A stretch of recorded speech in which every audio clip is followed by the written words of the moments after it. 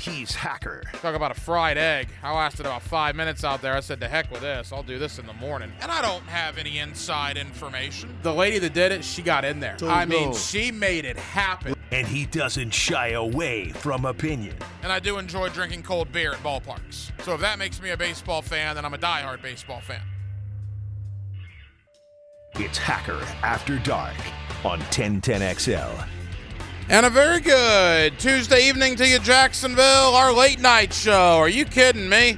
Ladies and gentlemen of Jacksonville, Florida, let me ask you a question. Where else would you rather be at 10 o'clock Eastern Standard Time on a Tuesday night than right here on Hacker After Dark? And we do certainly appreciate you staying up late with us, with Casey Dobson, who's in for Dylan Denmark. I'm the Hacker, Ryan Green. The NFL Scouting Combine up in Indianapolis. We heard from Doug Peterson earlier today. We heard from Trent Baalke earlier today. They said a couple of things that, well, I guess stood out to me.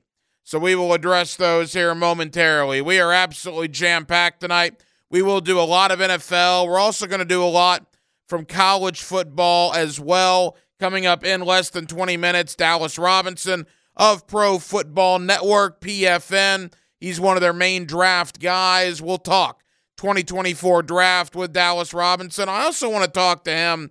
He's based up in Cincinnati. I want to talk to him about the T. Higgins franchise tag. I also want to talk about Brian Callahan, the former Bengal coordinator, who is now the head coach for the hated Tennessee Titans here in the AFC South. So we'll do some draft, some Jaguar talk, and a little T. Higgins and Brian Callahan talk, all with Dallas Robinson of Pro Football Network. He is coming up in less than 20 minutes. Also, my buddy Brent Beard. You see him on First Coast News. You get him weekly right here on Hacker After Dark, as we will do a little college ball talk, a little NCAA basketball talk as well with Mr. Brent Beard. That comes up later on here in the 10 o'clock hour. But every night here on Hacker After Dark, we do kick it off with a big deal of the night and Casey Dobson. Let's do that right now. Time now for the big deal of the night. What's the big deal? What is the big deal? No big deal. It is a big deal. On Hacker After Dark. So, Trent Baalke and Doug Peterson. You heard interviews with them with Frank Frangie here on 1010XL. They also addressed the media today up in Indianapolis. Now, look, press conferences are what they are, right? You try to gather some info. They're not going to get up at that podium and give their entire blueprint for what they're going to do in the NFL offseason. They're not going to say, yeah, we're cutting that guy, we're bringing in this guy. Obviously not.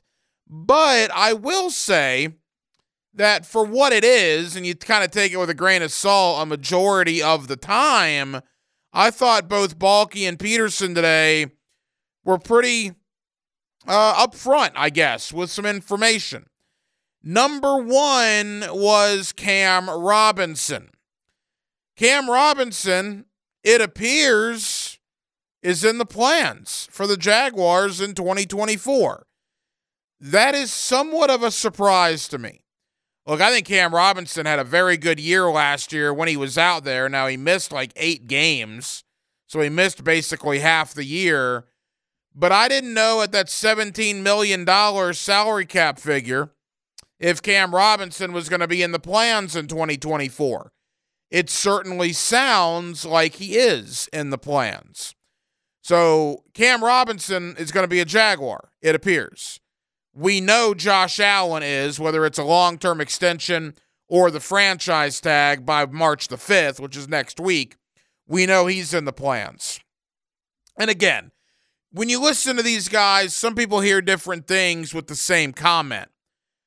I have a lot more question now about Calvin Ridley than I did, say, a day or two ago. I don't know if Ridley is in the future plans. I know they want Ridley back. That's what they say. Doug Peterson, I guess Trent Baalke, the GM, was the one that said he met with Calvin. They know where Calvin stands. We know, or he knows where we stand. But I don't know. I'm just reading through the lines. To me, the Calvin Ridley situation is starting to feel like Jawan Taylor last year. Remember Jawan Taylor last year? They had to franchise Evan Ingram. You had to franchise one of them. They chose to franchise Ingram. And Jawan Taylor hit the market, and he was gone 4 hours later to Kansas City. I'm starting to get that vibe between Josh Allen and Calvin Ridley. You had to franchise one of them. So you franchise Josh Allen, and everybody would, right? That's the right thing to do. You got to franchise Josh Allen. But in doing so, you're apparently going to let Ridley hit the market in 13 days. T. Higgins has already been franchised in Cincinnati. Rumor is Michael Pittman is going to be franchised in Indianapolis. And it appears that Mike Evans does not want to leave Tampa at this point in his career. So now I have many, many more questions and maybe even a few doubts creeping in as to whether Calvin Ridley will be a Jaguar in 2024. If Ridley hits the market on Monday, March the 11th, I think he's probably gone. Can they get something done with him beforehand? Which, of course, then means you got to give Atlanta a second-round pick, right? We've talked about that. That's the direction I think it's headed. I think if Ridley is going to be a Jaguar, it needs to get done before March 11th. Because I have a feeling if it gets to that point and he can start negotiating with other teams, it's going to be a Jawan Taylor situation from last year, and Calvin Ridley is going to find himself in another uniform in 2024, which then all of a sudden will make wide receiver a bigger priority for the Jaguars moving forward. Dobson, what do you got? So I might answer my own question, but Ridley, are we able to package him to maybe get that Snead? Because if you think about last year, Patrick Mahomes didn't really have anybody to throw to. But I think I answered my own question because he was only on a one-year contract. Right? Yeah, he's going to be free agent March 11th, so there's not a lot of sign and trades. You see that in the NBA. You don't really ever see that in the NFL. So, no, Calvin Ridley is going to either be re-signed or you're going to lose him in free agency. He won't be part of any trade. And I hope I'm wrong because I told you guys this last week.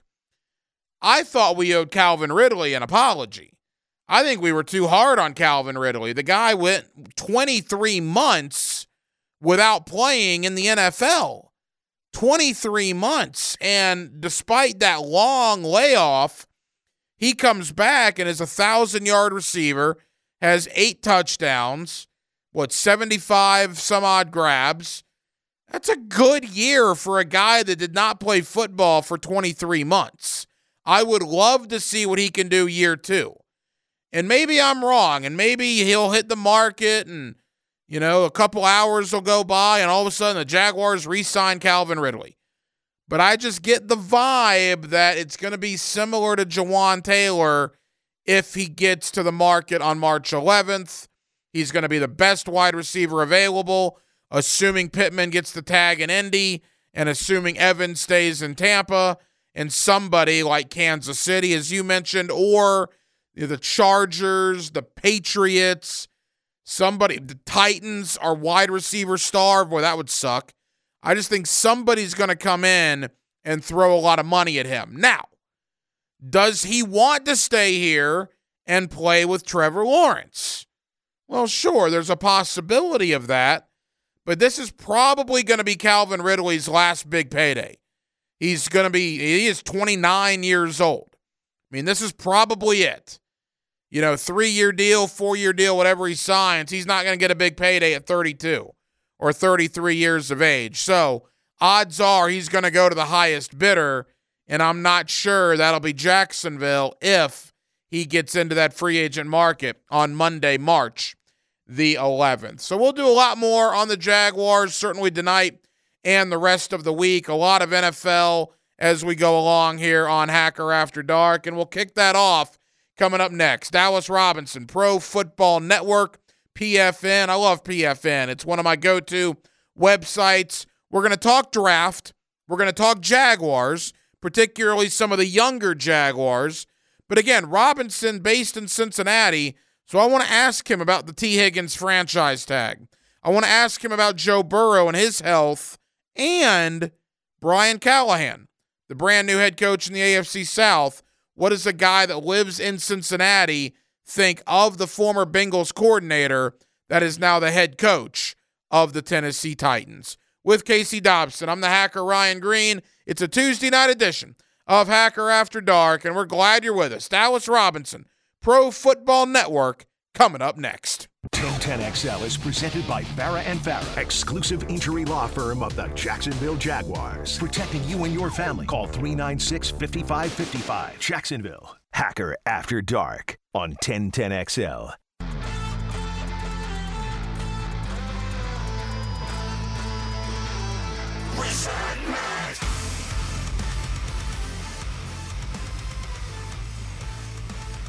Let's ring up another guest on the All-Pro Roofing phone line.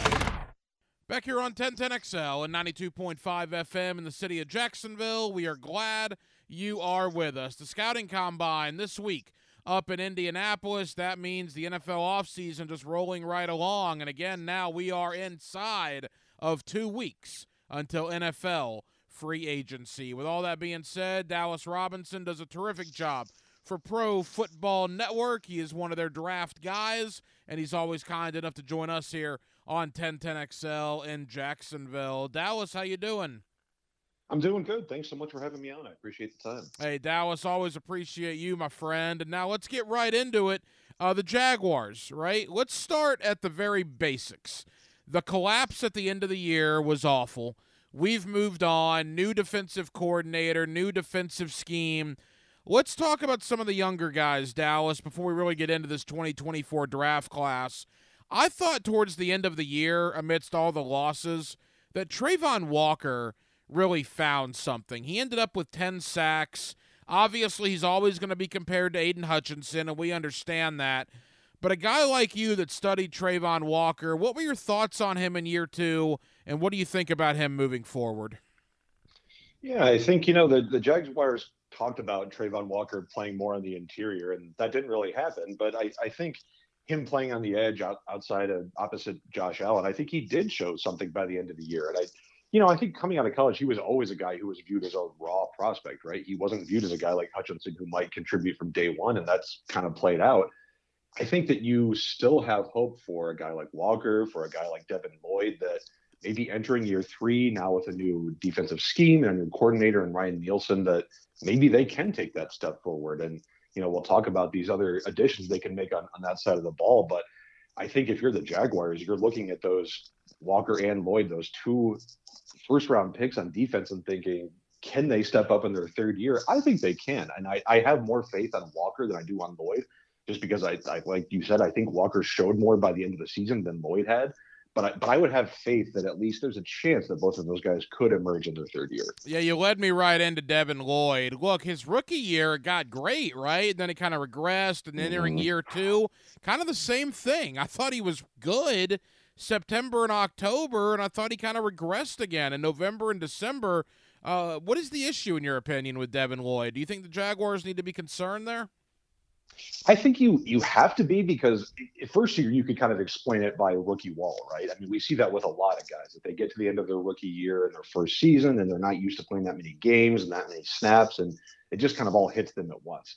When it happens again in the 2nd year, I think you maybe have a little more concern. And the thing with Devin Lloyd is he hasn't looked good in coverage. And in today's NFL, like that's a massive problem. You can't have linebackers out there, guys who you are viewing as a 3-down linebacker who consistently get lost in coverage and are consistently missing tackles and don't know where they're going to be. I think that's the type of thing that really sets your defense back like a couple steps, as if a guy right in the middle of your defense is consistently not knowing where he's supposed to be at the right time. So like I said, I have more faith that Walker will be the guy who kind of emerges in his 3rd year. I think there's still a chance with Lloyd. I mean, he was so good coming out of college, so athletic, and it is surprising, I think, the kind of journey that he's taken in the NFL over these first 2 years. So as someone that liked him coming out a couple of years ago, I still have faith, but it's hard to say that you can't be a little dissuaded by these first 2 years in the pros. Dallas Robinson, Pro Football Network. Dallas, one final guy from the 22 draft, and that's Luke Fortner at center. The guy came in, and he started every game the last 2 years for the Jaguars at center. Of course, he was a third-round pick out of Kentucky. The problem is he's been getting pushed around a lot, and I think that really stood out Week 18 in that loss to Tennessee. You could argue the biggest play of the Jaguar season, Trevor Lawrence trying to sneak that ball over with a minute to go, and Luke Fortner basically sacked Trevor Lawrence because he was pushed 3 yards into the backfield. Jaguar fans are done with Luke. Now, I like Luke, and I hope he can turn things around. I think there's a spot for him on this roster. I'm just not sure, Dallas, if it's at the starting center position. Yeah, I mean, there were definitely some rough moments, I think. And, you look at other guys on this roster and you've seen growth, along the offensive line at times, and you wonder if that could happen with Fortner. But I don't know. And there are obviously other questions on the Jaguars' offensive line, too. Ezra Cleveland is a free agent left guard. Is Walker Little going to play there? Is Cam Robinson a potential cut candidate? That's something I've written about. Where's Anton Harrison going to play? Is Brandon Scherf going to be in the team? I think, aside from Fortner, there are so many questions along this front five that this has got to be an area that the Jaguars are going to address this season. I think you feel like you have maybe a couple pieces that you like, but having Fortner being a problem at center as a third-round pick, a third-round pick at center, I think you're expecting that guy to be a long-term starter. I think at other positions, you might see a third-round pick and think, oh, we're taking a chance on this guy. If he works out, great. If he doesn't, it's okay. At center, you find a lot of starters in the third, fourth, fifth round. So to have a guy like Fortner, who I think you're right, has absolutely struggled through these first 2 years and has not shown what I think we were all kind of expecting, I think it is disappointing, even maybe more so than a guy like Lloyd, where you're hoping that a little more development can help. I would have concerns about that center position if I were a Jaguars fan. Dallas, you mentioned Anton Harrison, the first-round pick from last year. What were your thoughts on him? I thought he played well. I wasn't as high on him coming out as others were, but I thought he was okay. I'm kind of curious about what his long-term plan is going to be. And you might even have a better idea about this than me. Like, is he going to stick on the right side? Are they considering him on the left side if they move on from Cam Robinson? It's, I don't know. There was so much flux up front last year with the Jaguars front five. I think that there are a lot of questions going into next year. And I don't know. He's one of the more interesting guys, I think, from the first round of the 2023 draft, I think, as we're looking into next year and see, can he take that step forward? I think you look at a guy like, like an Evan Neal in New York with the Giants, who has not taken that step forward, but you look at his left tackle partner in Andrew Thomas, who really, really struggled his first couple of years and then turned into an all-pro. You look at these offensive tackles, and it can take a while for these guys to develop. I think you don't want to give up on a guy like Harrison, and he showed a lot of flashes that were really, really impressive last year. But I think maybe getting solidified at one spot and figuring out who he's going to be playing alongside will help him going into next season. Yeah, I agree. I thought he was pretty good at right tackle, but again, if you do cut Cam Robinson and you would save $17 million, we'll probably get some clarity on that in the next 2 weeks. I think that's going to tell us a lot about the future of Anton Harrison. Final thought before we get to this year's draft class. They got basically nothing from Britton Strange and Tank Bigsby last year. Again, you hate to rip guys after 1 year, but Britton Strange, I think, had more holding penalties than he had catches. I think Bigsby literally might have fumbled the ball more than he had first down runs. Those guys have to show a massive improvement in year 2, correct? Yeah, I think there's an argument to be made that Tank Bigsby was maybe the worst running back in the entire NFL last year. I think you could make that case that there were so many issues that just constantly showed out. And rookie running backs, like another position where you're expecting a rookie running back to hit the ground from day one, no matter what round they're chosen in. I think you're kind of considering that as a position that you could just kind of know what you're doing from day one. So for Tank Bigsby to be kind of outplayed by guys like Darius Johnson, I think is very surprising. Maybe going into his second year, maybe that helps. That's kind of what we're saying for a lot of these guys, but I don't know that hope is a plan. I think that's another position you'd have to be concerned about. Okay, is this guy who we spent a third-round pick really going to turn into something? And same for Britton Strange. We didn't see a lot out of him going into year one. Tight end's a position that can take time, but it's kind of the same topic, like talking point that we're having with a lot of these guys, right? Is that we don't know, and we can kind of hope and think they might develop going into next year, but it's fair to say there are a lot of questions about a lot of young players, and that comes with upside, but it also comes with downside. Dallas Robinson of Pro Football Network. All right, Dallas, let's get in to this year's draft class. The Jaguars sit at number 17. Now, honestly, we'll probably have a lot more idea what direction the Jaguars will go in the next 3 to 4 weeks once free agency, that dust settles. But for the here and now, everybody here locally, including myself, need to get bigger up front, man. I've seen a lot of mocks of the Jaguars taking corners, and maybe with Ryan Nielsen's addition, that certainly is a need. But again, I go back to Week 18. The Jaguars in the line of scrimmage got pushed around, both on the interior O-line and the interior D-line. Is that where you think they need to go, or are you more of the idea that maybe cornerback is in their future? I think it makes sense at both spots, and I'm not a draft expert. Like, I'm still getting to know some of these prospects, but so I'm not as up on the actual players as some of my colleagues might be. But I think you can make the case for both. But I absolutely agree that the trenches have to be where they start. I mean, we talked about Fortner's struggles. Ezra Cleveland's a free agent. Brandon Scherf, we don't know what his future is. On the defensive side, I mean, there are guys that can play. Like Roy Robertson Harris has always been a favorite of mine. I think the guy can absolutely play. But you're right; they need more help. Josh Allen is obviously going to be back on the franchise tag, but you might lose a guy like Dwayne Smoot, who didn't show that much coming back from injury last year. Is there a, whether it's free agency or whether it's draft, I think adding another body to that defensive line that maybe lets Travon Walker play a little more inside, if that's something the Jaguars want to do, maybe let them show a little bit more multiple looks and a little bit more versatility. Whether that's in free agency, Daniel Hunter from the Vikings has been a guy that's been pegged to the Jaguars in a lot of different simulations that I've seen, or whether that's in the draft and adding another young guy. I think adding a big body to that defensive line has got to be on the docket. Yeah, I think there's absolutely no question. They need to address that. They need to address corner. They got a lot of issues to certainly look at as free agency is less than 2 weeks away.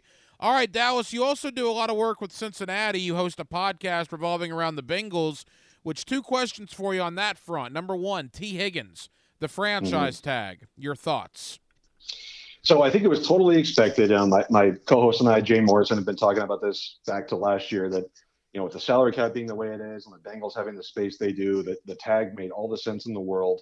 The fact that they announced the tag as early as in the window as they did, I think says to me that they are nowhere close to an extension with T. Higgins, and that, I think that they're open to keeping him for 1 year and kind of making another Super Bowl run, maybe even tagging him a second year next season and kind of going all in for 2 years in a row.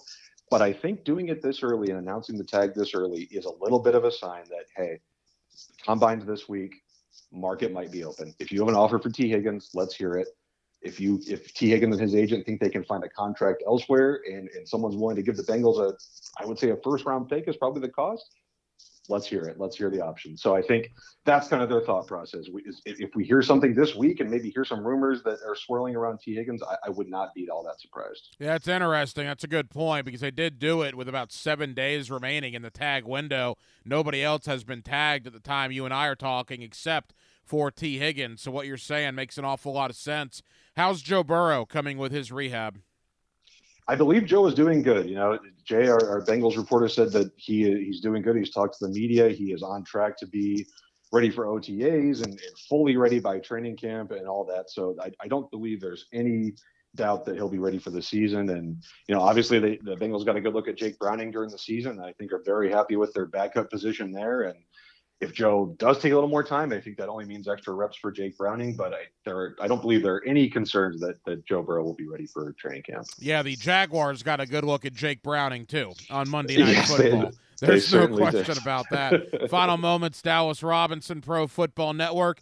All right, Dallas, we've taken notice of what Tennessee did, hiring former Bengals offensive coordinator Brian Callahan.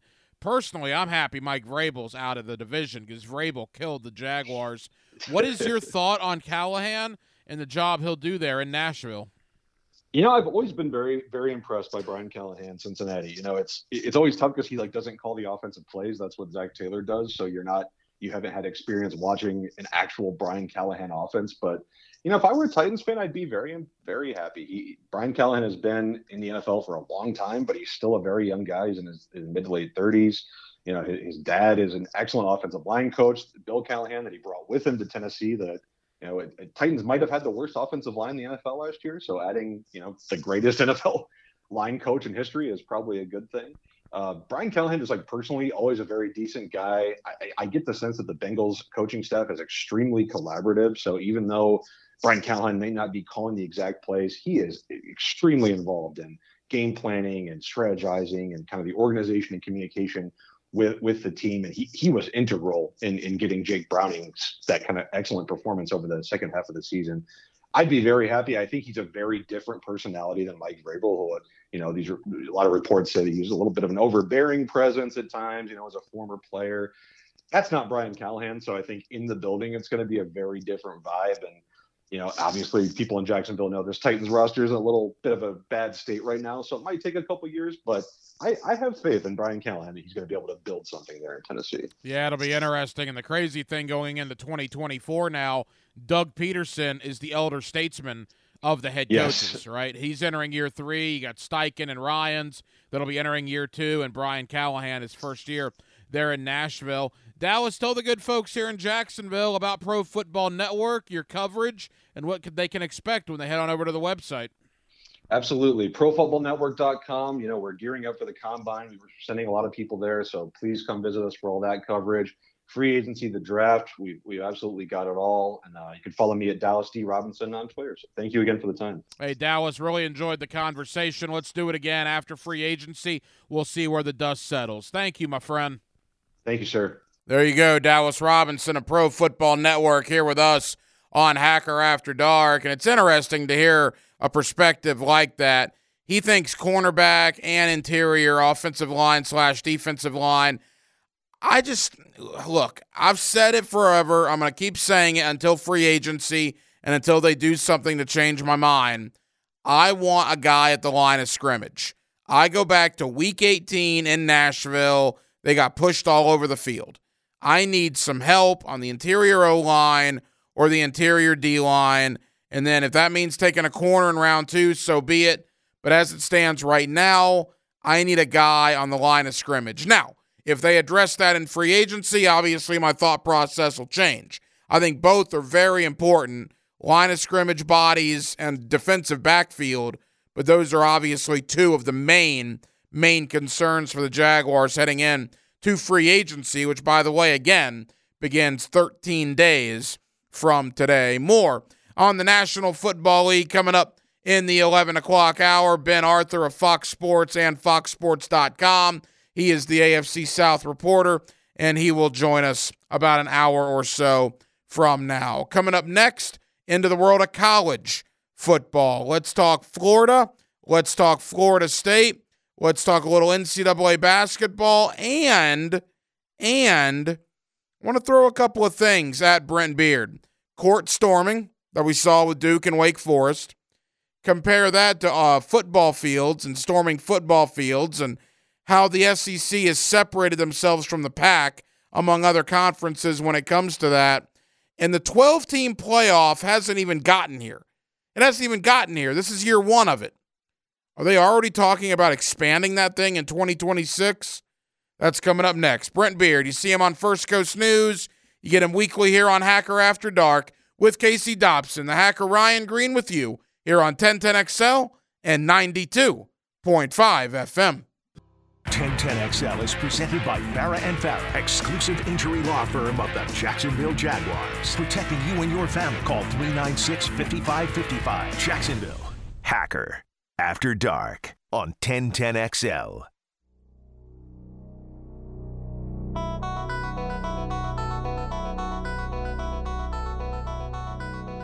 Let's ring up another guest on the All-Pro Roofing phone line. Back here on 1010XL and 92.5 FM in the city of Jacksonville. It is a Tuesday evening, and we are glad you are with us. The NFL Scouting Combine going on up in Indianapolis. Believe it or not, the first SEC spring football dates are now here, as I believe Auburn becomes the first SEC team that starts spring practice. Missouri will start later on this week as well, and there is a ton going on with Florida State, and all over the place here in the southeastern part of the country. With that, let me welcome in my friend Brent Beard. You see him on First Coast News. You also get him weekly right here on Hacker After Dark. Mr. Beard, how are you, sir? Well, we are heading into a spring-like week. We're not too far from the selection for March Madness, spring football beginning, which we all desperately need something on the field, don't we, Hack, to be going on. But always glad to be able to hash a lot of this out. And, man, we used to have a situation where there was really nothing going on after National Signing Day. That is no longer the case. And I'm going to start as of today that we are a little over 2.5 months away from our first preseason magazine. How's that? Absolutely. Nobody loves preseason magazines as much as my friend Brent Beard. Brent, college basketball, you mentioned March Madness, the conference tournaments. In fact, some of the conference tournaments, believe it or not, are about 12 days away, right? Next weekend, the conference tournaments will really start kicking up. The SEC a couple of weeks away. There's only 4 regular season games. But quickly, Brent, when did the conference you love, the football conference, it just means more, when did it become the best basketball conference in the country? Because I think there's an argument that it is right now the best college basketball conference in America. I agree. Big 12 is having a great year. The ACC may get 5. Now, the SEC originally thought would get 9. Probably looks more like now it's going to be 7, depending on, say, Ole Miss and A&M and some teams like that. They made a real dedicated effort a few years ago. I remember when Mike Tranghese came in as a consultant of getting better players, better coaches, better arenas, and that has really paid off, Hank. I agree with that totally. It's been wonderful to see because the upper echelon, what would you say, Hank? Top 5, top 6. Frankly, once they get in the big dance, it could be a while before they go home. Yeah, I agree. And look, the SEC tournament's going to be spectacular. From Tennessee, Alabama, Kentucky, I throw Florida into that mix, South Carolina. Yes. You go on down the line, any one of those teams could make a run in that SEC tournament. Auburn certainly. So that'll be fun to watch when conference tournaments begin here in the next week or two. All right, speaking of college basketball, there was some interesting developments on the court after a game on Saturday. Of course, Wake Forest upsets Duke. Wake Forest fans storm the court, as fans tend to do, and there was an injury to one of Duke's best players. Now, Filipowski apparently is going to be okay. It's a sprained ankle, we believe, so dodging a bullet there. Brent, I've hated the storming the court, or in football, storming the field from fans. And, in fact, I believe the SEC is the only conference that fines their institutions for doing that. Now, some schools still do it and pay the fine, but I've hated it. It is so dangerous, and if it's a get-off-my-lawn moment, so be it. I wish they would ban it, to be honest with you.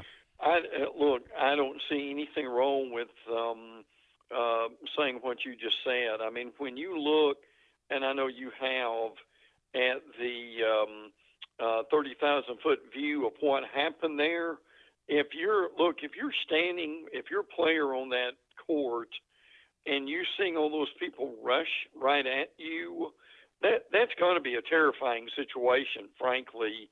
And if we don't stop this on both the court and on the field, at some point, Hack, you're going to have a major injury and a major lawsuit, or heaven forbid, even a loss of life. That we're really at the point of where there is no need to have this continue. I don't know what the answer is, but I think you've either got to do one of two things. You've either got to ban it totally, or there has got to be some kind of a uniform rule, and I still don't know exactly how you would implement this, that you've got, before you rush the court, there is a 2-minute interval to get everyone off the court that has no reason or desire to be in the midst of that. And to me, if you can't do If you can't come up with that, and that would probably be pretty difficult logistically, just forget it and let's ban it would be the easiest thing to do. Brent Beard, you get him on First Coast News. You also get him weekly right here on Hacker After Dark. Brent, I was talking about this last night. Injuries are one thing. I'm amazed there hasn't been a full-on brawl. All Absolutely. right, so you're in the midst of battle, right? You're Yeah. a high-ranked team. You get upset. You've been battling and scratching and clawing for 40 minutes in basketball or 60 minutes in football. You lose. You're upset. You're frustrated. And then thousands of students from the opposing team are screaming in your face. I am shocked there hasn't been a huge fight out of something like that. Well, now think about this a minute, particularly, and you could say the same thing to a degree with the basketball, but just ponder this a minute. You've got a 6'6", 350-pound nose guard who is upset. His team lost. He knows he had a bad game, and he starts people running at him and taunting him and hitting him. Ryan, what happens if he either starts punching people, or heaven forbid, he takes his helmet off and just starts swinging wildly? What happens then? Yeah, it would be awful. And again, I'm surprised and quite frankly shocked that we haven't seen a situation like that. And not to get on a high horse here, but you look at the University of Florida, they don't do that in Gainesville. Right. I mean, there is a standard, and most of the fans adhere to it. At least the old guard, and the new guard obviously is as well. Florida's had many big wins on the football field, obviously, Brent, and many big wins on the basketball court. You never see the Gator fans storming the court or the field, so I commend Florida for that. Yeah, absolutely. And look, you can celebrate in the stands. You can celebrate, spill out on the street. I mean, there are ways to do it without injuring people. You get Brent Beard on First Coast News. You also get him weekly right here on Hacker After Dark. All right, Brent, let's dive into some of your notes. Now, we're all fired up for the 12-team playoff, right? I mean, everybody's pumped about it. But they're already looking ahead to the next thing. Now, this playoff is only good, I believe, through 2026. Right. Could we see an additional expansion to more than 12 teams after that? We could see anything at this point. Now, Tony Petitti, the commissioner of the Big Ten, is the one who really would like to go to either 14 or 16. Now, again, the agreement they have, now this could change in the offseason, but the agreement they've got right now with the 5-7 format is only through 2 years. So in 2026, we could see a whole lot more changes that are going to be going on too. Now, see, part of this desire to go to 16 teams is the SEC and the Big Ten are not done expanding. More expansions coming over the next 2 years, certainly beyond that. And some of that's going to be because of the ACC. They're going to be probably, and it won't happen immediately, but Florida State's going to be the first. Florida State's leaving soon. And then you're going to have about 5 more schools, something like North Carolina, Virginia, Clemson, Miami at some point, and maybe 1 or 2 more that are leaving the ACC. And they're going to have to pick up some teams if they want to stay viable as a conference. So there are a lot of reasons for this. Now, we may get something done that goes beyond 24 and 25 before the season begins, but right now that has not happened.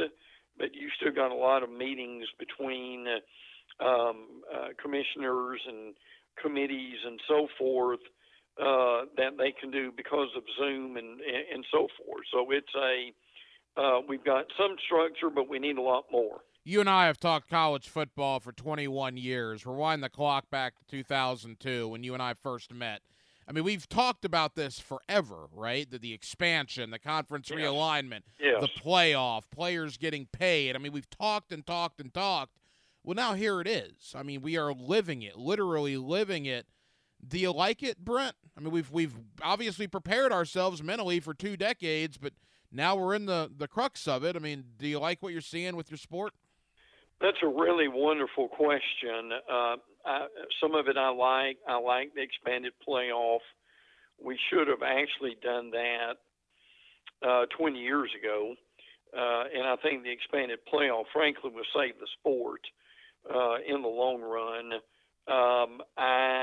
The thing I don't like about NIL, and I have no problem with players getting some extra money, but where my problem comes in is when we think we've got to guarantee the third string tackle $1 million, just like the other stars on the team.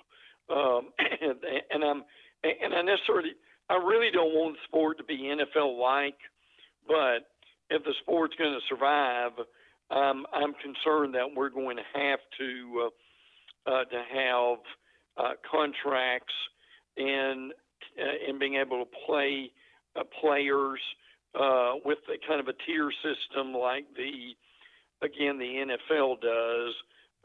So a lot of mixed emotions, the transfer portal, some of these guys being on a different team every year, and the fans used to gripe in Major League Baseball.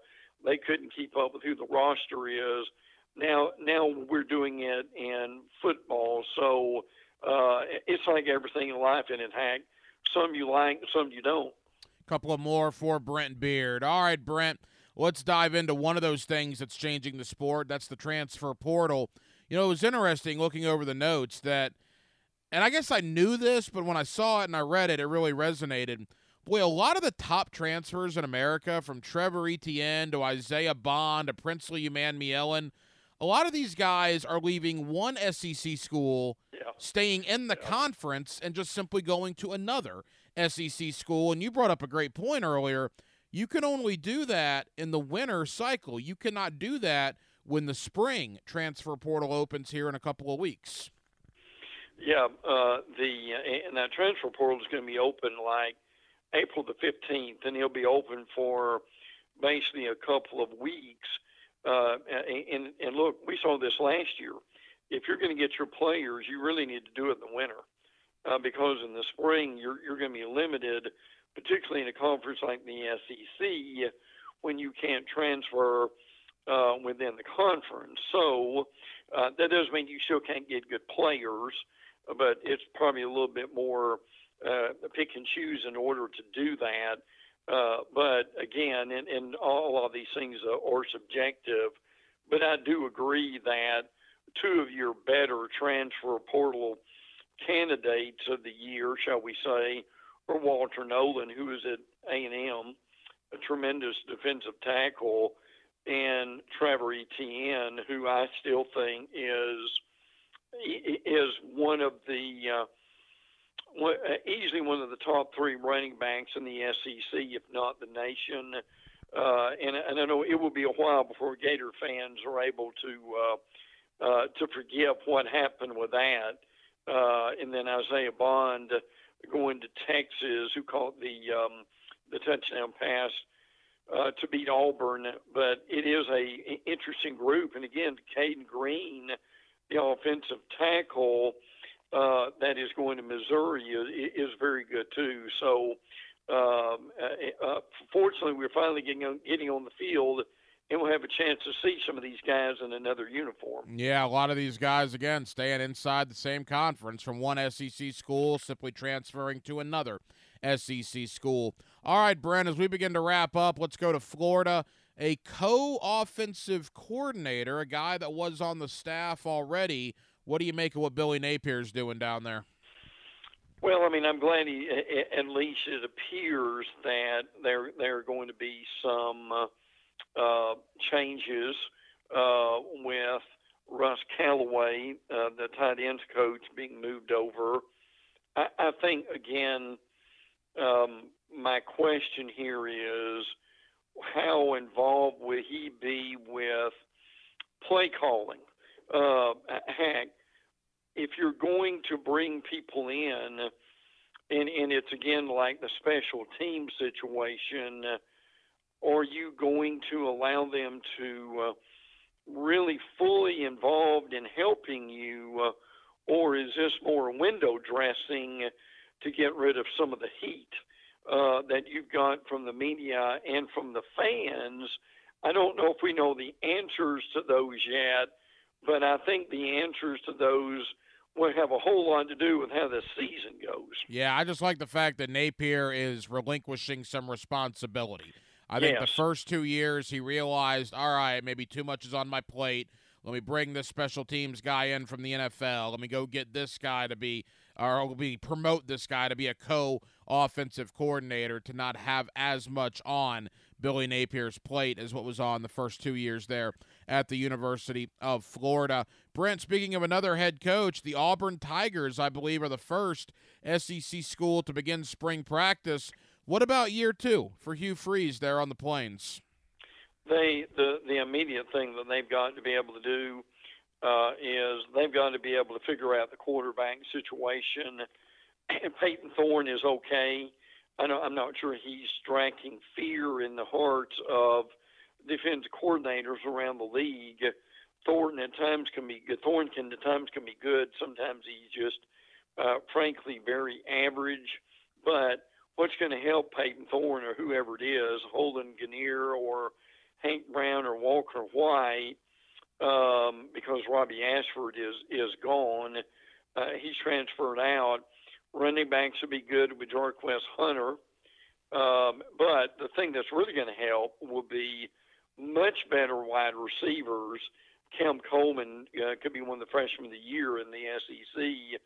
And also the offensive line is going to be better too. So it will be certainly, as you said, a very interesting spring on the Plains. You get Brent Beard on First Coast News. You also get him weekly right here on Hacker After Dark. Brent, as we say goodbye, the NFL Scouting Combine begins today. Guys are on the field on Thursday. A guy like you that eats, sleeps, and breathes college football, do you like the Combine? Do you like watching the college guys go up there and show what they can do for the NFL scouts? We were talking before about a guy like Jane Daniels and how he would do. I think yes and no. Yes, meaning it really gives some of these guys an opportunity that may have slipped through the cracks to be able to demonstrate what they're going to do. But with a guy like Jane Daniels, to me the combines are the two things. It's a good chance to be able to begin for some of these guys your interview skills and be able to deal with the mental aspect of it. But for some others, that could be a diamond in the rough. Now, Jane Daniels is on a diamond in the rough, but for guys like him, heck, what in the world is he going to do with those metrics as far as how fast he can run, how quick he is, the cones, how high he can jump? The guy with to me, he can do everything. He's got great touch, but he can probably throw it 70 yards if he needs to. So it's kind of a mixed bag in some ways, is it not? It is. It is. To me, on the field, I'll watch it, but to me, the NFL teams care far more about the medicals and the interviews, and that is what the Combine is. And, of course, a lot of these guys will also be on the field for pro days coming up starting in the next couple of weeks. Again, Brent Beard, First Coast News. You also get him right here on Hacker After Dark. Brent, thank you, my friend. Combine will be in the rearview mirror. Next week, more spring football teams will be starting up. We'll get into it at that point, brother. Always appreciate you. You too, man. Take care. Hacker After Dark on 1010XL.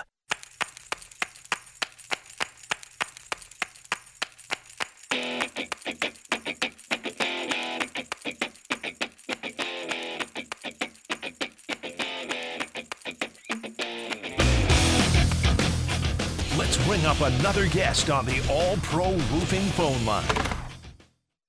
Back here on 1010XL and 92.5 FM in the city of Jacksonville, we are glad you are with us. The NFL offseason getting into high gear, franchise tag time, of course, the NFL Scouting Combine. There is a lot to get into with that. My buddy Ben Arthur, FoxSports.com, and the Fox Sports app. He does a terrific job covering the AFC South, and he's always kind enough to join us here on 1010XL in Jacksonville. Ben, how you doing?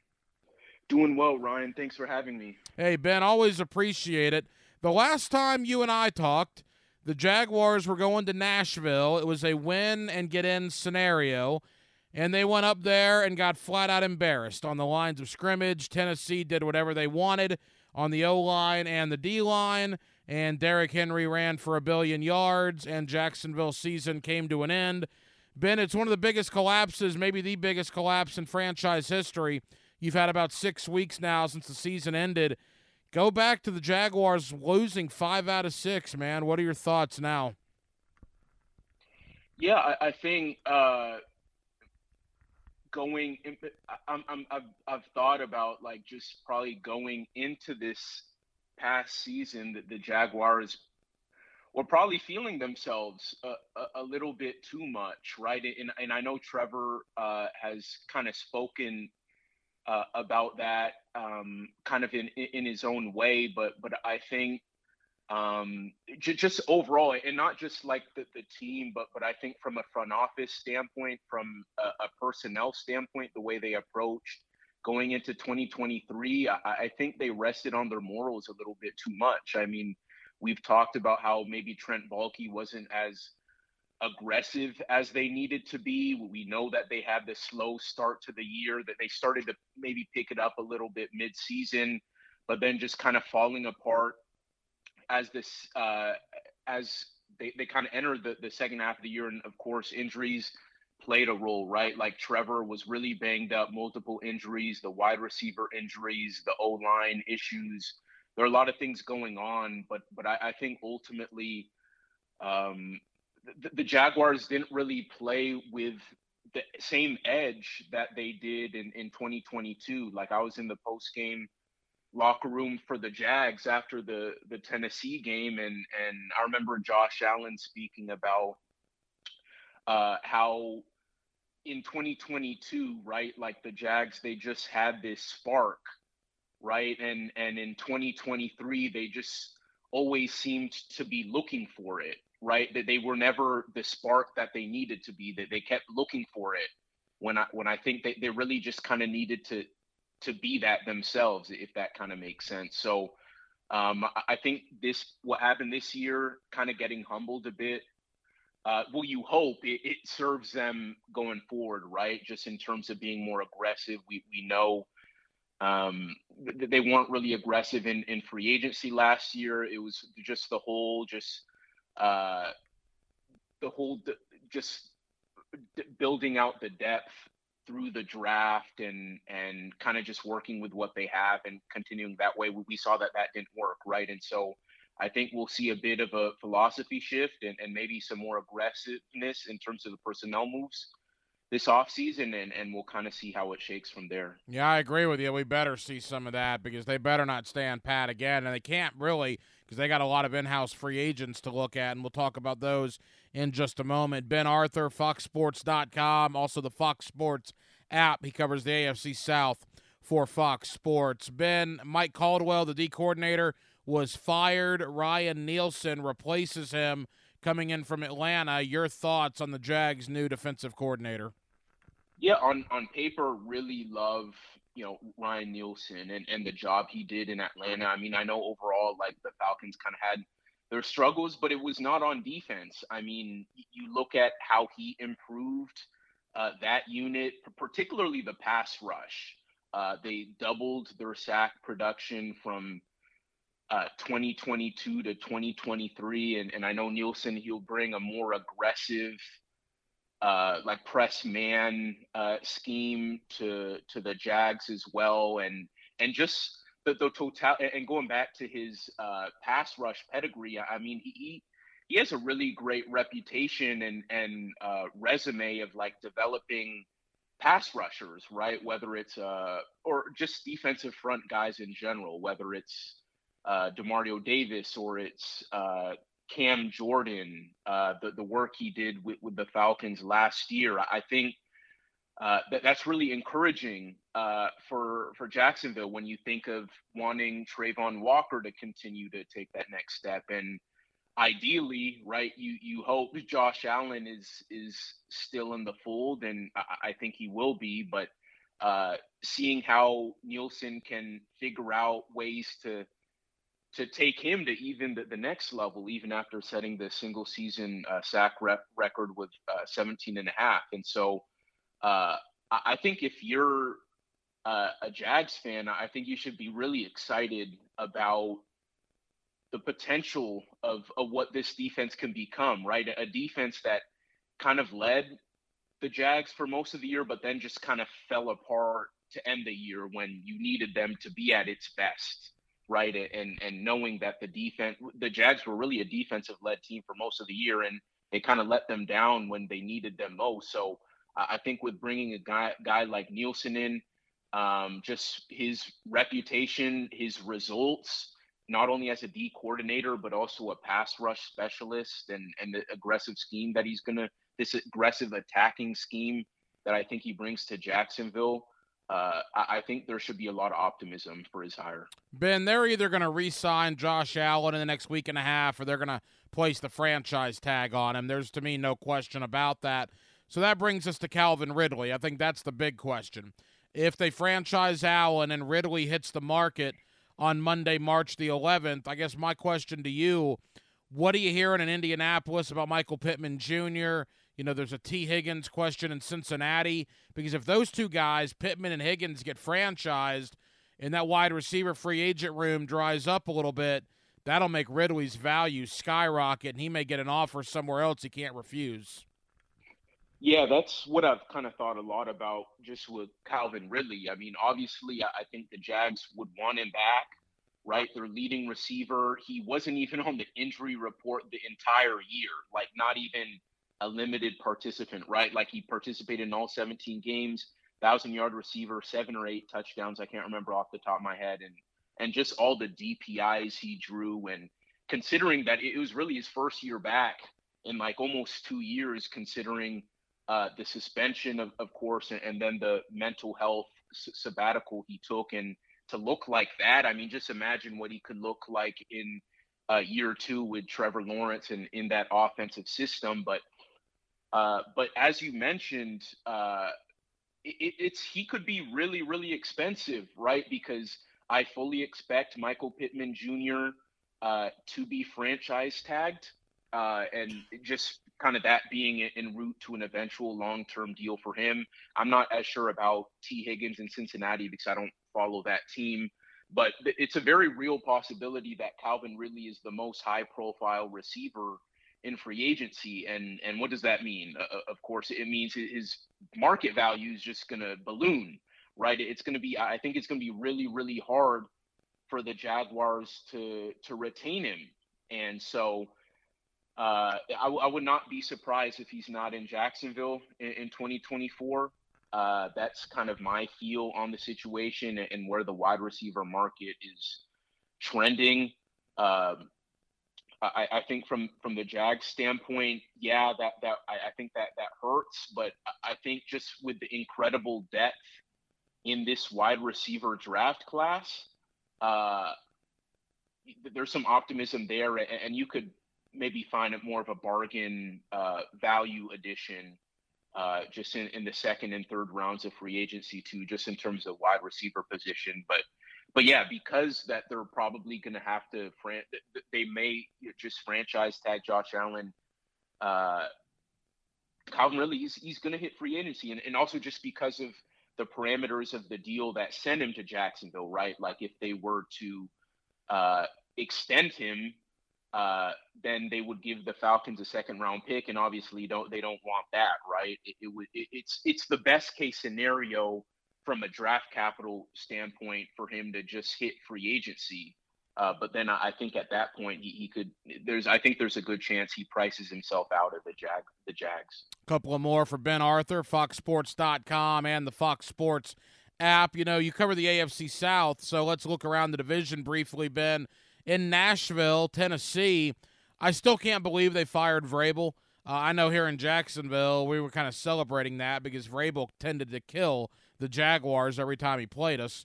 So they bring in Brian Callahan, and what I find particularly amusing, if you talk to Nashville media and the Titan websites, oh my gosh, Brian Callahan is the greatest hire on planet Earth. He's the next Sean McVay.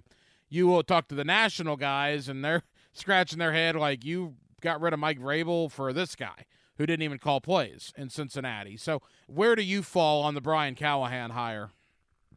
Yeah, I'm not really big on like kind of the hot takes like either way. I mean, I'm more of a let's kind of see what happens, right? Because I think there are both sides to it, right? There are very fair reasons to not be all that optimistic about him because he doesn't have play calling experience. You can argue that he's kind of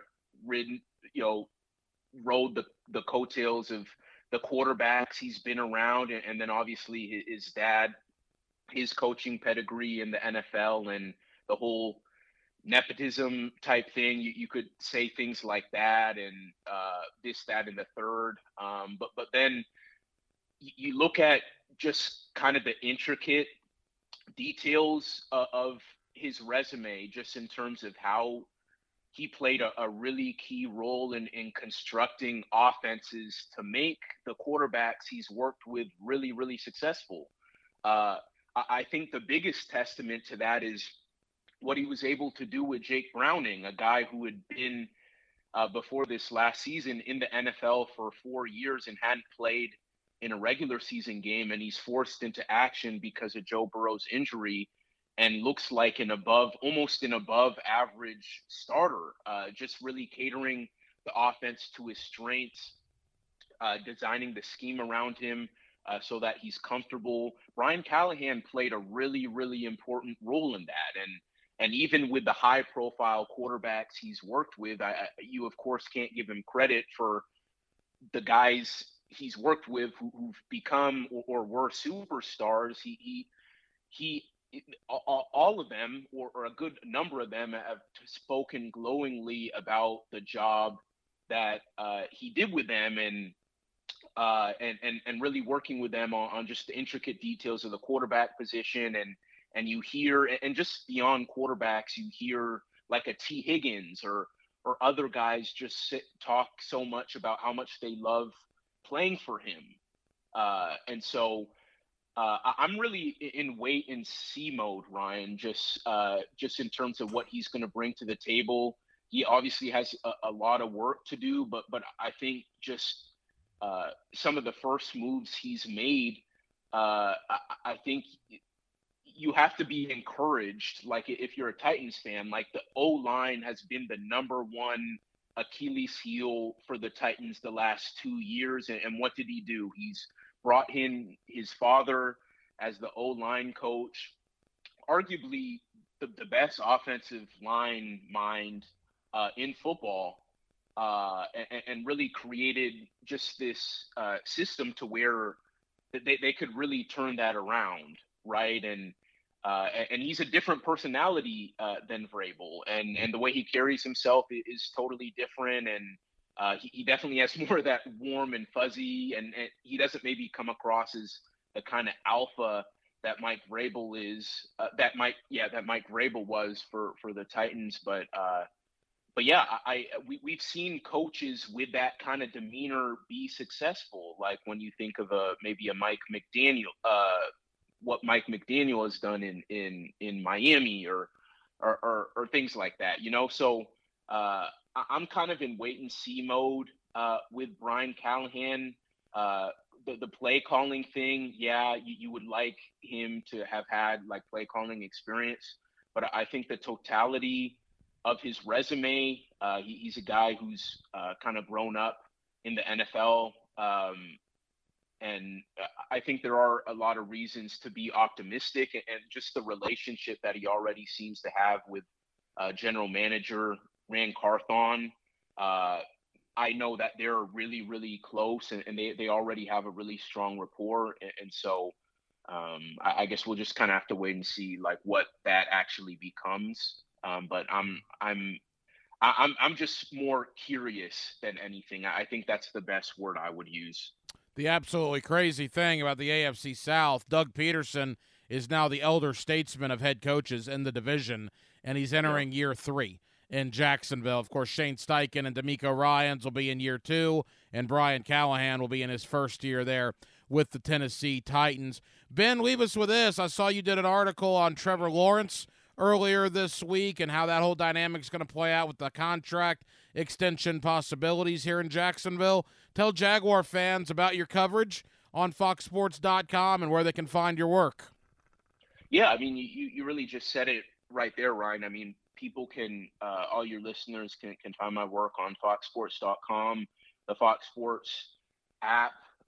If you go on the website or the app, you can go to just the personalities page and search my name, Ben Arthur, and you hit that, and then all my work on not only the Jags, but of course the other AFC South teams, the Colts, Texans, Titans. You can find all my work there.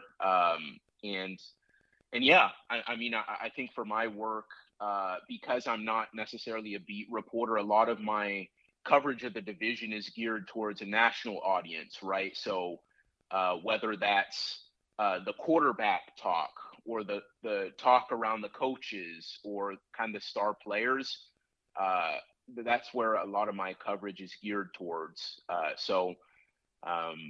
But yeah, that's where people can find my work, and of course on X and Instagram Threads, my work is there as well.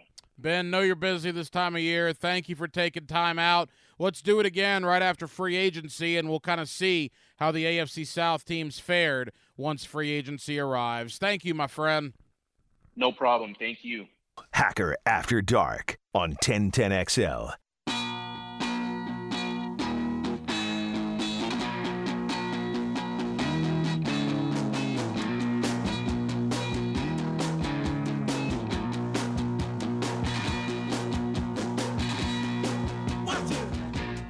Let's ring up another guest on the All-Pro Roofing phone line. Back here on 1010XL and 92.5 FM in the city of Jacksonville. We are glad you are with us. Boy, there's a lot going on. Obviously, the scouting combine up in Indianapolis, all focused there on the Jaguars and what they're going to do this offseason. We got news on the high school front as well. The coaching carousel continues to spin a little bit. So with all that, let me welcome in Justin Barney of Channel 4, always kind enough to join us here on 1010XL in Jacksonville. Justin, how you doing? Not too bad, Hack. Thanks for having me. A lot of stuff going on from Indianapolis all the way down to Lakeland with high school sports. A lot of time, a lot of activity here on the First Coast. Yeah, we'll get into the basketball championships as well. But let's begin, Justin, with the Jaguars. Doug Peterson and Trent Baalke both met the media today. I don't know how much people expected to learn today at these press conference settings. I've said for the last week, we actually might start seeing some moves being made tomorrow. I didn't think they were going to do anything before this press conference. Now that they don't have to talk for a little bit, I think some moves will finally start being made. But what did you make out of what you heard from Peterson and Baalke today? Yeah, kind of fill in some blanks after the season. We hadn't heard from Doug since the season and press conference, and not the address of Mike Caldwell.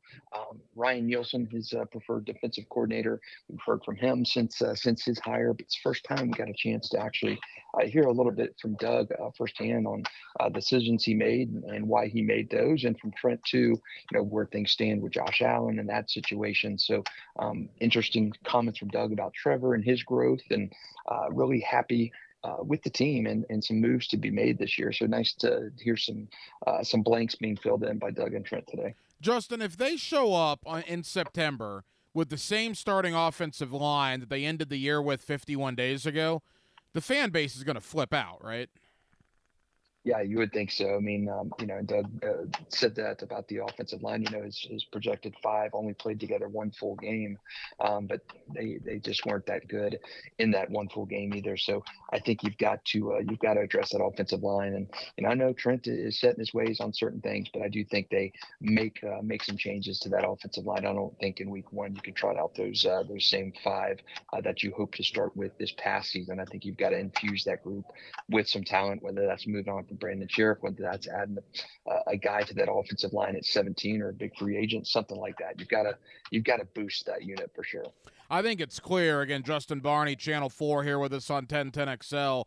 I think it's clear Josh Allen will be a Jaguar, whether it's a franchise tag or a long-term extension. We'll find out by the deadline on March 5th next week. Calvin Ridley, there is a lot more uncertainty about that. Justin, how vital do you believe Calvin Ridley is to what the Jaguars want to do moving forward? Yeah, I mean, he gives you that missing piece, which is not Zay Jones or which is Christian Kirk. I think he's a little bit different skill set from both of those guys. And Calvin even said in his availability after the season that he felt that those other guys, the Zays, the Evans, the Christians, had better rapport with Trevor and just that comfortability because they'd been there longer in the system. So Calvin felt like he got his introduction to the system in his first season there in Jacksonville. And he notably said he'll be better in his second season. I think he wants to be back in Jacksonville. The problem you run into is you don't want Calvin talking to other teams and getting crazy, silly money thrown at him if he's not franchised or if he's not signed before that deadline that would convey a second-round pick to the Falcons. So I don't think you want that if you're Trent and Doug and your big free agent guy, your big guy you want to bring back. Both spoke very profusely in favor of Calvin after the season and of course today. So I think they want him back. You just don't want to give Calvin, his agent, a chance to sit down in front of another team and let them start talking financials. I think you want to get a deal done with Josh, whether it be franchise or long-term extension. And I think you want to get Calvin back, even with the caveat of a second-round pick going to the Falcons if they re-sign him before that deadline. I'm trying to get this feeling out of my gut, but this is starting to feel to me, Justin, like last year. Evan Ingram and Jawan Taylor, both free agents. They had to franchise one. They chose Ingram, letting Taylor hit the market, and Taylor was gone 4 hours later to the Kansas City Chiefs. They're obviously prioritizing Allen, and with good reason, but I just get the sense if Ridley hits the market 13 days from today on March 11th, I think he's probably gone. What's your thought there? Absolutely, I think so. And in Jacksonville, Calvin's going to be with the franchise tags around the league. He's going to be number 1 or number 2 available on the market in terms of big time receivers. And we saw with Jawan Taylor the Brinks truck he got last year from the Chiefs. Obviously worked out well for Jawan. He won a Super Bowl with Kansas City, but you do not want that for Calvin Ridley. You don't want him sitting down or talking to another team. So I think it's that Jawan Taylor blueprint last year is certainly probably hanging around in Trent's head for sure. Justin Barney, Channel 4, here with us on 1010XL in Jacksonville. Justin, I want to talk a little football with you in one moment, but basketball, the state championships are going on down in Lakeland. Before we get there, boy, maybe the game of the year, Impact Christian and University Christian last week comes down to a buzzer beater. What a finish between those two schools. Yeah, really, really good. And Impact Christian, Benjamin Jones has done a great job there. And the night before that, University Christian girls won on a three-pointer with 7.8 seconds left to beat NFEI. So a little bit of a UC, the girls with the winner close to the buzzer and the boys lose at the buzzer. Obviously, Impact Christian moves on. One of 10 local teams, I believe, that are in the state semifinals this week in Lakeland, and then of course next week too with Ponte Vedra boys and girls both going down. So an interesting time, a good time for area basketball. One of the most successful regular season into the playoffs that I can remember in quite some time. A lot of local girls teams in Lakeland for the Final Four, and a lot of local boys teams in the Final Four, including Andrew Jackson and James Collins. He's coaching his alma mater, trying to win a state championship, and he's had that team down there quite a few times. So a lot of good storylines for our hoops teams down in Lakeland this week. How did Impact Christian do this? As young as that school is, to have a basketball team on this level, that's unbelievably impressive. Yeah, and Coach Benjamin Jones has, I remember when he was coaching Ed White, led the Commanders down to the Final Four, and then right after that, not long after that, took that job at Impact. Even when they did not have a varsity program, he kind of was in that system and built something there. And you see these teams that can build something and really set a foundation. And I'm reminded by what Coach Brian Braddock or Coach Joey Weil said in football, the St. Augustine coaches. They said we have to build something sustainable. And look at Benjamin Jones, and he's done that at Impact Christian. You're not going to get blue chips every year. You've got to build a program, put something in place that works, that draws good kids there, and coach them to death. And Benjamin Jones has been remarkable at doing that. 4 state semifinal berths in 7 years, and championship game appearances in 3 of those. So we'll see if he can get to a 4th one this year. But a great one over there at Impact Christian. Benjamin Jones, a great program builder on the hardwood. Couple of more for Justin Barney of Channel 4. All right, Justin, who has the best chance to come back from Lakeland with a state championship? Yeah, I look at it at Andrew Jackson. They've been down there. They've done it time and again. They've got to that championship game. James Collins' team, a very, very good team this year, and I think they've got a good chance to play for and win a state championship. That would be Saturday at 3 p.m. if they get that far. I like James Collins' bunch here. They are consecutive 20 games. Winners heading down to Lakeland, and I think they have a good chance at bringing home a state championship. On the girls' side, maybe Bishop Kenny, but you're probably staring at a Lake Highland Prep rematch in the final, and Lake Highland Prep is a dynasty. They knocked you off a couple times during your remarkable run, so we'll see if Will Mayer and the Crusaders can bring home a title this year on the girls' side. Justin, on the football front, the coaching carousel hasn't been active as of late, but you and I haven't spoken in a while. Baldwin, as a brand new head coach, a guy they promoted from within the staff, Rob Shields, steps away, and the best name now in high school athletics in our area, Don Velvet, the brand new head coach at Baldwin High School. I love it. I love the name. It's and he's been there for a little bit of time too. So promoting from within, the continuity, I think, is huge at programs like that, and especially in an area now where you've got the high school transfer portal cranking year round, and of course NIL. That's been the conversation as of late. So I think you need stability there, and a guy who knows that system, who knows the program, who knows the kids.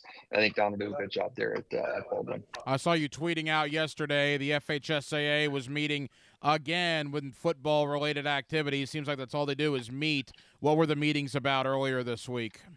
Yeah, just a board of directors meeting, and they had some business to take care of. I think there was a marketing agreement with Paragon, which is a promotions arm that tries to get these postseason or preseason tournaments started. There was lacrosse issues, but I think there was the biggest conversation was about NIL, name, image, and likeness. It was the first draft read of that bill yesterday, and it was not a voting topic. It was not going to be voted upon, but a lot more questions after that board of directors meeting. They obviously are going to be the ones that vote and decide the framework of this. Just a lot of legal questions, though. Your board of directors, people who serve in schools and around the state, they're not legals and not attorneys who have issues with this. And there were a lot of legal type questions being asked, not a lot of answers. So the first discussion of NIL been kicked to April 21st. We're going to have a workshop to talk a little bit more about that. And I think the overwhelming consensus was they need to be thorough, cross their T's, dot their I's, get some legal questions answered, because if we've seen anything in the past from the FHSAA, if they do not move quickly enough or make a decision that state legislature thinks is a good one, they are going to be overruled, and that is going to come to pass, good or bad, from the men and women in Tallahassee. So I think they're feeling a little bit of the time crunch to get that done in a pretty quick way.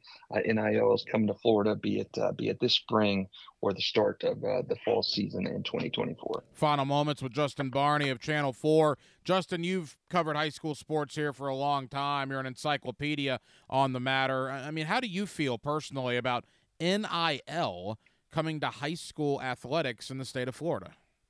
I think it's crazy because you can't really police all the transfers. I mean, Florida has almost become the NCAA transfer portal before there was a portal with the introduction of open enrollment 7 or 8 years ago around the state. So You're seeing these schools who win year in and year out of the sport, be it football, baseball, whatever, basketball, winning year in and year out with a steady stream of transfers, or private schools reloading homeschool kids coming and filling out rosters.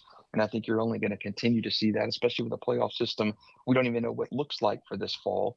But when you're adding the guys of paying athletes, you're going to have the blue chippers continue to get paid, and it's been introduced in Georgia, and I don't think there's been a significant number of athletes getting these huge, crazy deals. But in Florida, where the transfer portal is so rampant, Georgia doesn't have these open enrollment type regulations. It's a lot more policed up there, and in Florida, it is not like that. FHA struggles year to year on what it's going to do, be it adding a shot clock, be it the playoff system. So many issues in Florida persist, a lot due to open enrollment. I just don't know how in the world, if you can't police sports in your state, how are you going to police and kind of provide oversight when there's money involved? And there's money involved, makes people and institutions do some crazy things. And I think they're biting off more than they can chew in this situation. I think it probably should come from the state on what's allowed and what's legal and what's not. And I think we're gonna see not the end of times in high school sports, because I think it's still pure in some regards, but I think once you introduce money into the equation, and big gobs of money when there's inducements and stuff, I think that's asking for trouble. So you really need to have some framework in place. And I don't think the FHSAA, with having shown us before in some big situations, I just don't think they're going to be able to cut out and police this as much as they want to. Yeah, that's a wild situation, no question about it. Justin, leave us with this. You and I were both at the Spring Sports Media Day, High School 912 Media Day last week. A lot of spring sports on hand. Looking forward to watching all these great athletes, but certainly baseball took center stage. Your thoughts on baseball this year and some of the best players in the area? Yeah, you got to start, I think, with Hunter Carnes at first coast. He's our reigning player of the year, catcher for the Buccaneers. He's got some big ambitions for his final season, but he may be the best player, certainly in our area, but one of the top 3, 4, 5 in the state. Trinity Christian is loaded. You got a stud named Brady Harrison, underclassman there, is being talked about as maybe a top 5 draft pick a couple drafts from now. So I think you've got the good talent at Providence. Tommy Boss doing a good job over there. St. John's Country Day is reloaded. They got a couple of transfer from Bartram Trail, Colt Myers, Skylar Sanford. So there is a lot of talent in this area, and we're just getting to scratch the surface of that. Justin Barney of Channel 4. Justin, I know you're busy, man. Thank you as always, and we'll do it again soon. Take care, Haf. Thanks for having me.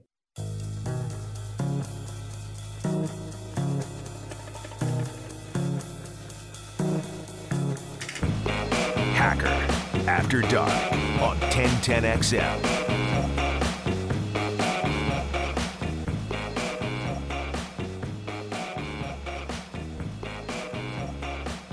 And thank you to Justin Barney of Channel 4 for joining us tonight here on Hacker After Dark. Busy time. Obviously, a lot going on the high school ranks. College spring football getting in session. In fact, Auburn began spring football today. And, of course, all eyes on the NFL scouting combine up there in Indianapolis, where you heard from both Doug Peterson and Trent Baalke earlier today right here on 1010XL. Well, that'll just about do it. It has been a very busy Tuesday night, our late-night show. We certainly appreciate you guys staying up late with us here on Hacker After Dark. We have a ton of people to thank. Again, Justin Barney of Channel 4. Thank you to Ben Arthur, FoxSports.com and the Fox Sports app. He covers the AFC South. Always enjoy talking Jaguars, Titans, Texans, and Colts with my buddy Ben Arthur. Thank you to Brent Beard in hour number 1. Of course, you see Brent on First Coast News. You also get him weekly right here on Hacker After Dark. A little college football and college basketball news and notes weekly here with Brent Beard. And thank you to Dallas Robinson, Pro Football Network, who joined us earlier on here on Hacker After Dark as we talked Jaguars and looked at the NFL Scouting Combine and the draft class here in 2024. Takeaways as well from what Trent Baalke and Doug Peterson had to say today. Well, I think I'm more confident now than maybe I was earlier today that Cam Robinson will indeed be a Jaguar this year. I think cornerback is obviously a need, but again, this is smokescreen season. They're not going to come out publicly and give their blueprint for what they're going to do beginning in 13 days when free agency begins. So take everything they said today with that knowledge, but from my interpretation of it, Cam Robinson likely to be a Jaguar in 2024. Cornerback is a need, and we'll certainly see what happens moving forward. I also thought it was interesting. Trent Baalke said he's scheduled to meet with Ezra Cleveland's agent later this week up in Indy, and he said he had a good meeting with Calvin Ridley in his office here in Jacksonville last week. He said Calvin knows where we stand, and we know where Calvin stands. What that means, well, that's up to your interpretation, but that's what Trent Baalke said earlier today up in Indianapolis. We will be back tomorrow night on a Wednesday, and we will do it all over again beginning at 8 o'clock. Casey Dobson was in again tonight for Dylan Denmark. Casey, great job as always. I'm the hacker, Ryan Green. And again, Jacksonville, thank you for staying up late with us on a Tuesday here on Hacker After Dark, and we certainly appreciate it. So for all of us here on HAD, have an absolutely terrific remainder of your Tuesday night, and we will talk to you again tomorrow night on a Wednesday beginning at 8 o'clock. Until then, good night, Jacksonville.